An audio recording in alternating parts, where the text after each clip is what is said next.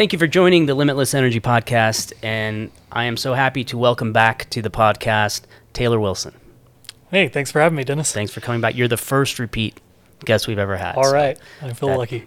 It's a high bar. So I wanted to talk with you today about American innovation, and we are in an interesting time right now where after so many decades over the last century of America leading, does it feel to you like we are no longer leading, at least in a lot of areas of science and technology? Yeah, I mean, it's something I spend a lot of time thinking about, how we've kind of bled off a lot of the kind of domestic innovation base, and that's both in research and development and manufacturing. We exist as this kind of unique ecosystem in the world of researchers and scientists and engineers that have developed some of the greatest technology. And we're still considered the pinnacle. And we are. I mean, our universities and our research, both in the public and private sector, are still the best in the world. But, we've kind of lost a lot of the ability to make stuff in this country anymore.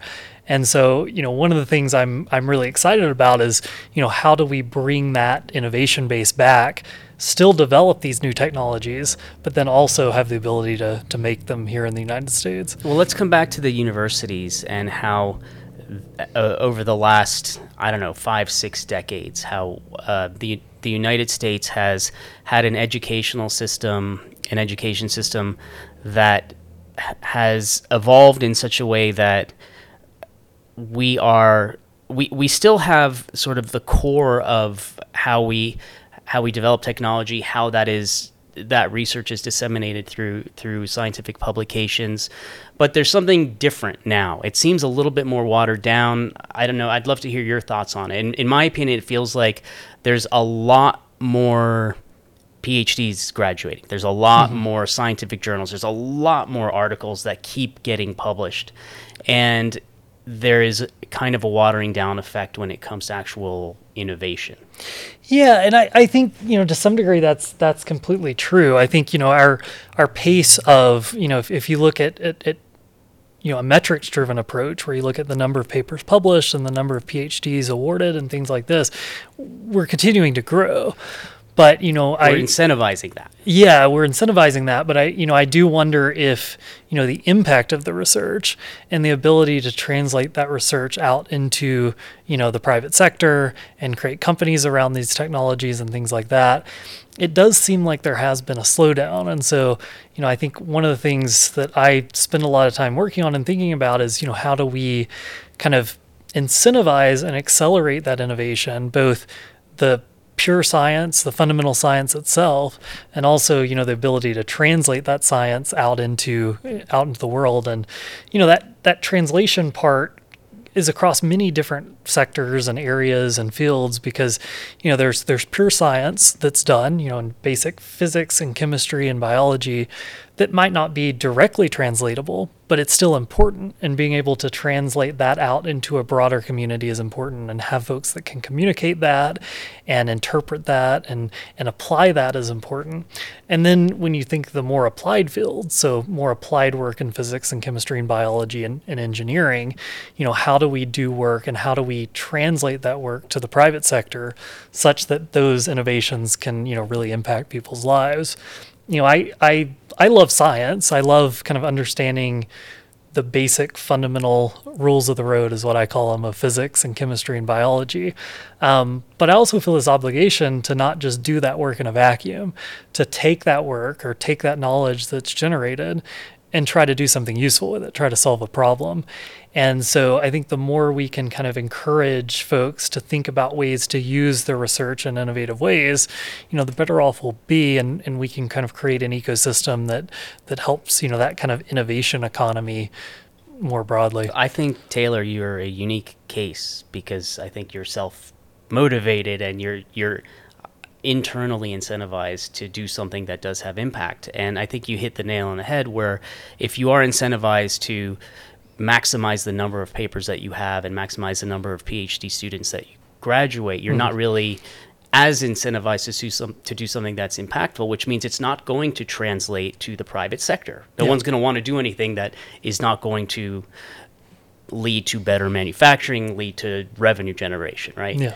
So in terms of how higher education evolves, do you think that there's anything, and I'm not talking about a workforce, I'm constantly touting how the universities, especially here in Reno, are so good at generating the workforce that's needed. But in terms of innovation that is translated and transferred to the private sector and resulting in really impactful products and technologies that can be used, it seems like over the last 30 years, the focus has been on software, on the the Stanford model and the Googles and Facebook. And what's happened? Why has manufacturing fallen behind? Yeah, well, I mean, so I think there's a few different parts to what you're saying there, and I think there's clear ways that we can start to incentivize progress in this way. But I think you hit the nail on the head. Is we've done so much innovation and wealth creation in this country around software. You think of the Silicon Valley model and all of these companies that have been developed out of Silicon Valley and that model of startups. It's very easy for someone to develop code. All you need is a computer. You can be anywhere in the world and you can do that. Hardware, hard engineering. It's riskier. It's riskier and it's much more difficult because you need space, you need equipment, you need real things to be able to do it. And so I think, one of the things that, I've really been talking about and trying to get going is to create incubator models around hardware, where instead of, something like Y Combinator, where you have a lot of folks coming in with ideas for software, you provide some resources such that if people have really innovative ideas in the hardware space, they have some of the kind of like existing infrastructure to be able to do it. So I think that's part of it, is give people the opportunity and the resources to take risk when it comes to developing technology. Because as you said, you need to take risk. If you kind of, and I think we end up with this in academia sometimes, if you try to go after the lowest hanging fruit or research that is, most likely to get published or be able to sustain students and funding, from existing sources, it kind of de-incentivizes taking risk. Mm-hmm. And, the greatest both scientific discoveries and also innovation in engineering have come from people taking risks. And that's the point of tenure. That's why universities give tenure, because once you've proven yourself, you want to be able to not have to worry about the success of your research. And the only way to do it is to not have to be exclusively incentivized by those numbers, by the number game. You want to do the only, like you said, the only way to do high impact research is to do high risk research. Yeah. And so but that's not really happening now. You're still, even if you are well on your way to full professor and beyond chaired professor, there's still a numbers game, right? There's still sort of bean counting. Absolutely. And a lot of that has to do with the kind of available sources of funding, right? There's a lot of money available for things that we know how to do. If you want to innovate or iterate on some existing set of technology, there's typically a lot of money available to do that. It's harder to get money for more kind of outside the box thinking, more risky thinking. And that's why some of and when I talk about new, I mean in the last 10-year programs that the federal government has tried to initiate, things like ARPA-E, I think have been so successful because they've gone after a model where they say, not all of these ideas have to pay off. Not all of these ideas have to be successful. But even if one or two of them are, it's worth it because it creates new economies. It creates entire new fields of research. So things like ARPA-E, I think, are really exciting in the energy space. And I think it really did take a kind of page out of the DARPA book. DARPA, even though it was always focused on things that could help the military, the Department of Defense, they funded all kinds of risky early stage research, and that led to the creation of so many technologies that we have today, self-driving cars, the internet, space innovations.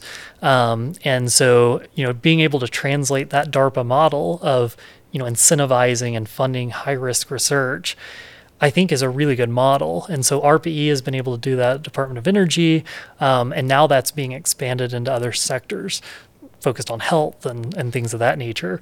One of the things I've been encouraging and really promoting is this idea of a funding model for material science research. Because throughout my career, and I know that you probably feel the same way, so many innovations have been enabled by new materials, either new materials or new ways of making materials. They are kind of the driver of so much of the manufacturing economy we have in this country today. Whether it's batteries, whether it's advanced, even computing technologies. Innovations in new materials and new ways of making materials, unlock so many different possibilities. And so one of the things I'm really excited about is how do we incentivize and encourage kind of broader outside the box thinking in materials science. And I think that's a really exciting kind of area for innovation. And yeah, no, I think you're right that you need money to do this, right? And ARPA-E is meant to be a vehicle to provide money for high risk research, but ultimately you're still limited, I believe, limited by the peer-reviewed process. Because how does a researcher who has been doing the same thing over and over again, because that's how they bring in their money to do their research, evaluate something that they aren't as intimately involved with in such a way that they're able to recognize something that's out of the box in that other realm? And then you have a panel and a whole series of anonymous, typically reviewers. How does that peer review model lend itself to identifying the appropriate high risk research and not settling on the more familiar? Yeah, and I think that's a really good point. I think the whole kind of scientific communication or publication ecosystem, has some real shortcomings and challenges right now. I mean, it disincentivizes publishing certain kinds of research. It slows down the rate of science communication. I think there are difficulties in access. So that's this whole question of open access. I think across the way that we communicate scientific research, there's a lot of opportunities to kind of change things, because the way it's done today, I think is as you pointed out before, it's incentivizing a large volume of very low quality research. If you look at the rate of publications across all sectors, that's going up. That's going up in the United States. It's going up, worldwide. But for every 100 articles published, there are only maybe a handful that are actually, really novel, really interesting, really impactful. And it becomes very, tough to sift through and understand, what is valuable and what isn't. Yeah. So, I mean, how do you fix it? I mean, I've always been of the opinion that in terms of that peer review process, if it is either double blind, which I think is difficult to do, or completely open. So there, you no longer have anonymity in the review process. Do you think that fixes any? Would that force people to consider a little bit harder when they do a review? Yeah, I think it's an interesting idea, right? I think the whole process, as it stands today, having one party being identified, one party being anonymous, is probably not the best way to do it. What is the best model? I don't know, but I also don't know that the big publishers, have the kind of incentives to really change the system right now. No, you're right, and I don't know that I'm specifically talking about the publishers as much as I am talking about the ARPA-E type model, or like the who gets the money. Determining which proposals get funded. And I don't want to go too far down that rabbit hole, but I do want to talk about how I think, especially when it comes to hardware and the lack of risk taking, not just in academia, but also among the investors. And they're used to a high rate of return in a very rapid amount of time because of software, because of that Yeah. software model. Yeah. And now they have to get used to, and I think they're starting to come around, especially with incentives like the IRA and other government incentives to fund higher risk manufacturing, because now we've fallen behind. Yeah. Now we're trying to fix it. Yeah. And I think, from an investor perspective, whether that's, private capital, whether that's, the federal government deciding, what to fund, there lies a lot of opportunity in investing in hardware, investing in manufacturing. You're right. The time horizons for the return on that investment are longer, but what you have is a much more sustainable model for doing investment, over the long term. Software is easy. Software is, something that, like I said, folks can do from pretty much anywhere they have access to a laptop with good software engineering. But it's driven by kind of the market conditions of the time, whether that's in, social applications, whether that's, software that is used in industry. These things tend to have shorter time horizons and timescales for return on investment, but their longevity is reduced versus manufacturing. When you build a manufacturing base, and it's an agile manufacturing base that's able to be modified and innovated on, you give yourself this much longer runway, I think, of success than, some of the software investments. But, how do you kind of change the model right now is something I've spent a lot of time thinking about as far as how you get ideas. We talk about TRLs, technology readiness levels, and that goes from a TRL 1 where it's just someone's crazy harebrained idea to a TRL 10, which is you go to the shelf at some industrial supply company and buy that product off the shelf. There is a lot of investment, a lot of time, and a lot of really smart people that go into taking an idea from that TRL 1 to TRL 10, and it requires a lot of investment. And I think that what we need to do is a innovation culture, if you will, is help de-risk for the investor that early stage TRL, and then get it to the TRL where private industry or private investment can say, hey, we're really comfortable in funding this because we know it has a good chance of success. A lot of the risk lies in that first half, that TRL 1 to 5 range. And if we can find ways to encourage de-risking technologies in that TRL 1 to 5 range, I think that will really spur a lot of innovation. And there's different roles for different people to play, different organizations to play in that space. So we think of a lot of that kind of research coming out of academia. A lot of that research comes from big research universities, and they do a decent job at it, but it's not perfect. It goes back to some of those same problems that we were talking about. How do you access funding? How do you encourage people to do risky research? Encourage people to collaborate with people they wouldn't traditionally collaborate with. That's something I've noticed in my career, that the greatest discoveries, the greatest innovations happen when two people who maybe are not in the same field, maybe they're in adjacent fields, maybe they're in totally different fields, start talking to each other. It's the intersection of two disciplines where innovation happens. Maybe I have some new instrument and someone has something they need to measure, and I can give them that instrument, and they had never even heard of that analytical approach before. Or maybe it's a way of thinking about the first principles, about the fundamental mechanisms of what someone's working on. Academia today, bar a few exceptions, is really, really poor at encouraging and accelerating that kind of cross interdisciplinary people stay in their collaboration. lanes because that's the gravy train, right? That's Exactly. how they keep getting funding. Yeah, and what I've found is that these organizations within universities, whether they're departments, whether they're colleges, however they're set up, they tend to be pretty territorial. They want to protect their area, the funding they get to that area of research. And I think the more we can do to encourage cross-pollination and cross-collaboration, the more we'll kind of seed ideas and accelerate innovation in that early stage TRL realm.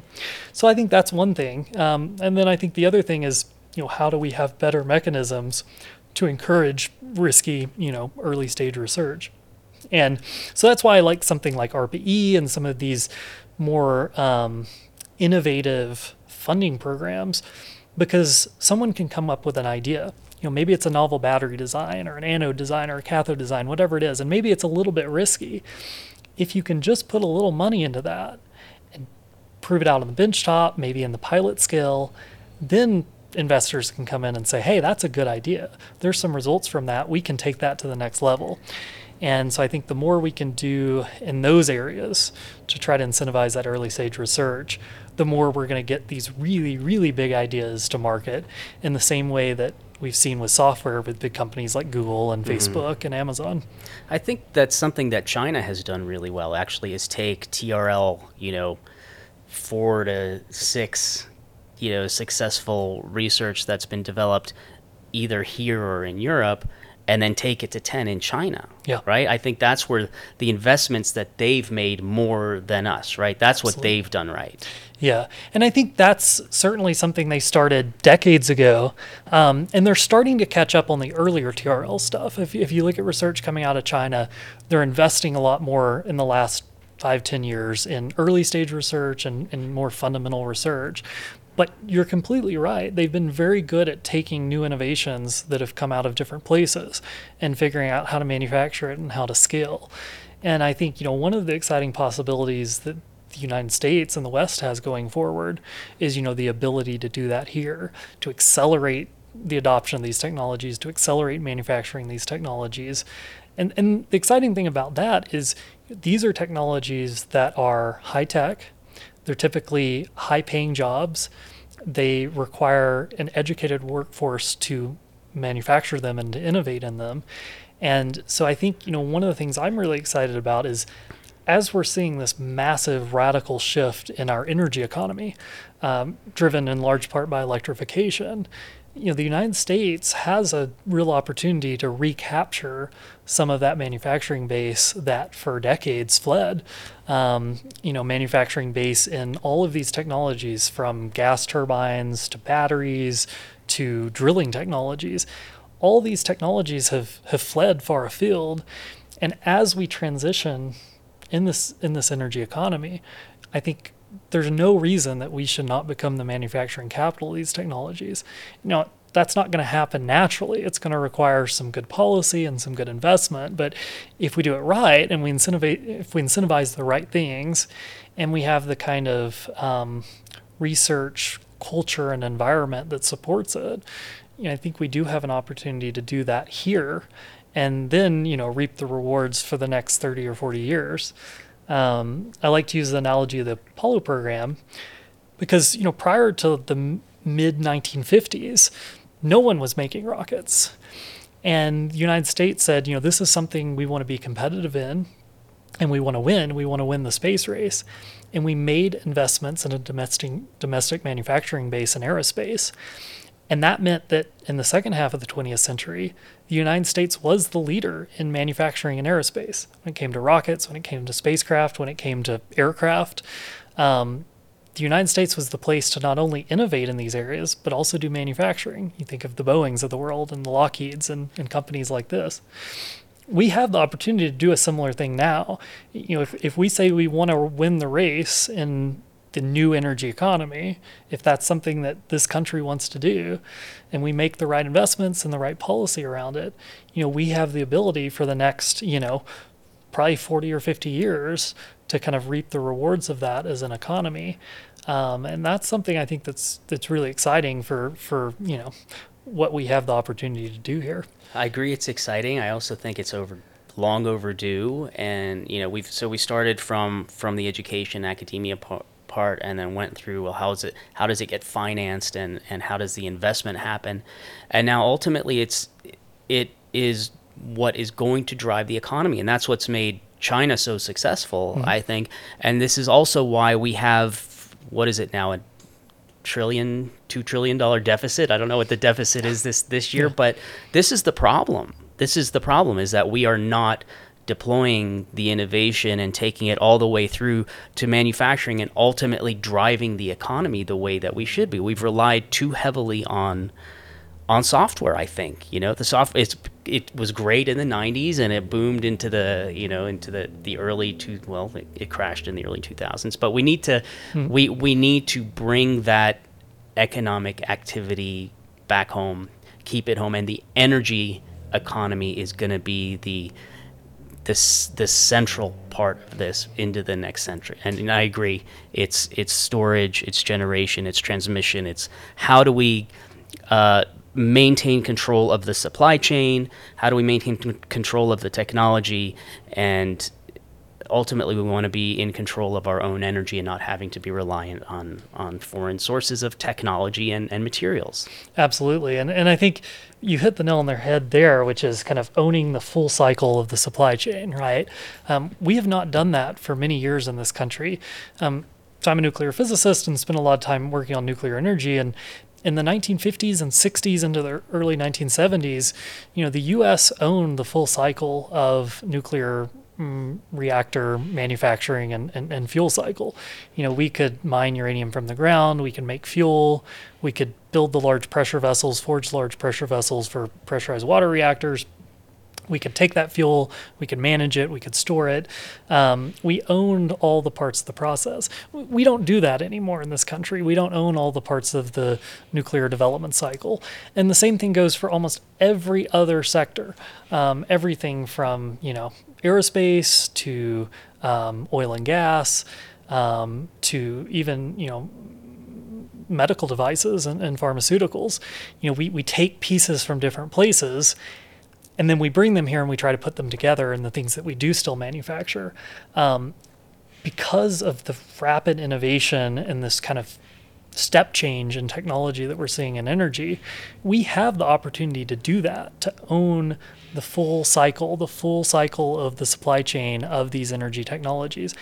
And that means so much. That means, the value stays in the United States across the supply chain, the value in the mining of the materials, the manufacturing of the components and the full products. The value stays here. We can control the environmental footprint. We don't have to worry about someone going off and dumping their waste into a river or a lake because there's a lack of regulation. We know that the supply chain has good fundamental sustainability aspects to it, and we don't have to worry about getting cut off. Whether that's from conflict, whether that's from economic collapse, whatever it is. If we own the supply chain, well, we know that we can always have access to those materials. So, you think of what goes into a lithium-ion battery. Being able to own the lithium, own the anode materials, the cathode materials, the ability to manufacture those into components and then manufacture cells, integrate cells into packs, do the power electronics. There's no reason we shouldn't own all this in the United States. And I think that's really exciting because when we do, we'll kind of be masters of our own destiny, so to speak. And I think that's really exciting and not a place that we exist in today. You're preaching to the choir. Music to my ears. Well, on that note, thank you so much for joining the podcast again. And I'm so happy that you're local to Reno because we're going to have you back. Absolutely. I always enjoy it, Dennis. Thanks for having me. All right. Taylor Wilson. Thank you for joining us today on the Limitless Energy Podcast. Be sure to subscribe on any of your favorite listening platforms.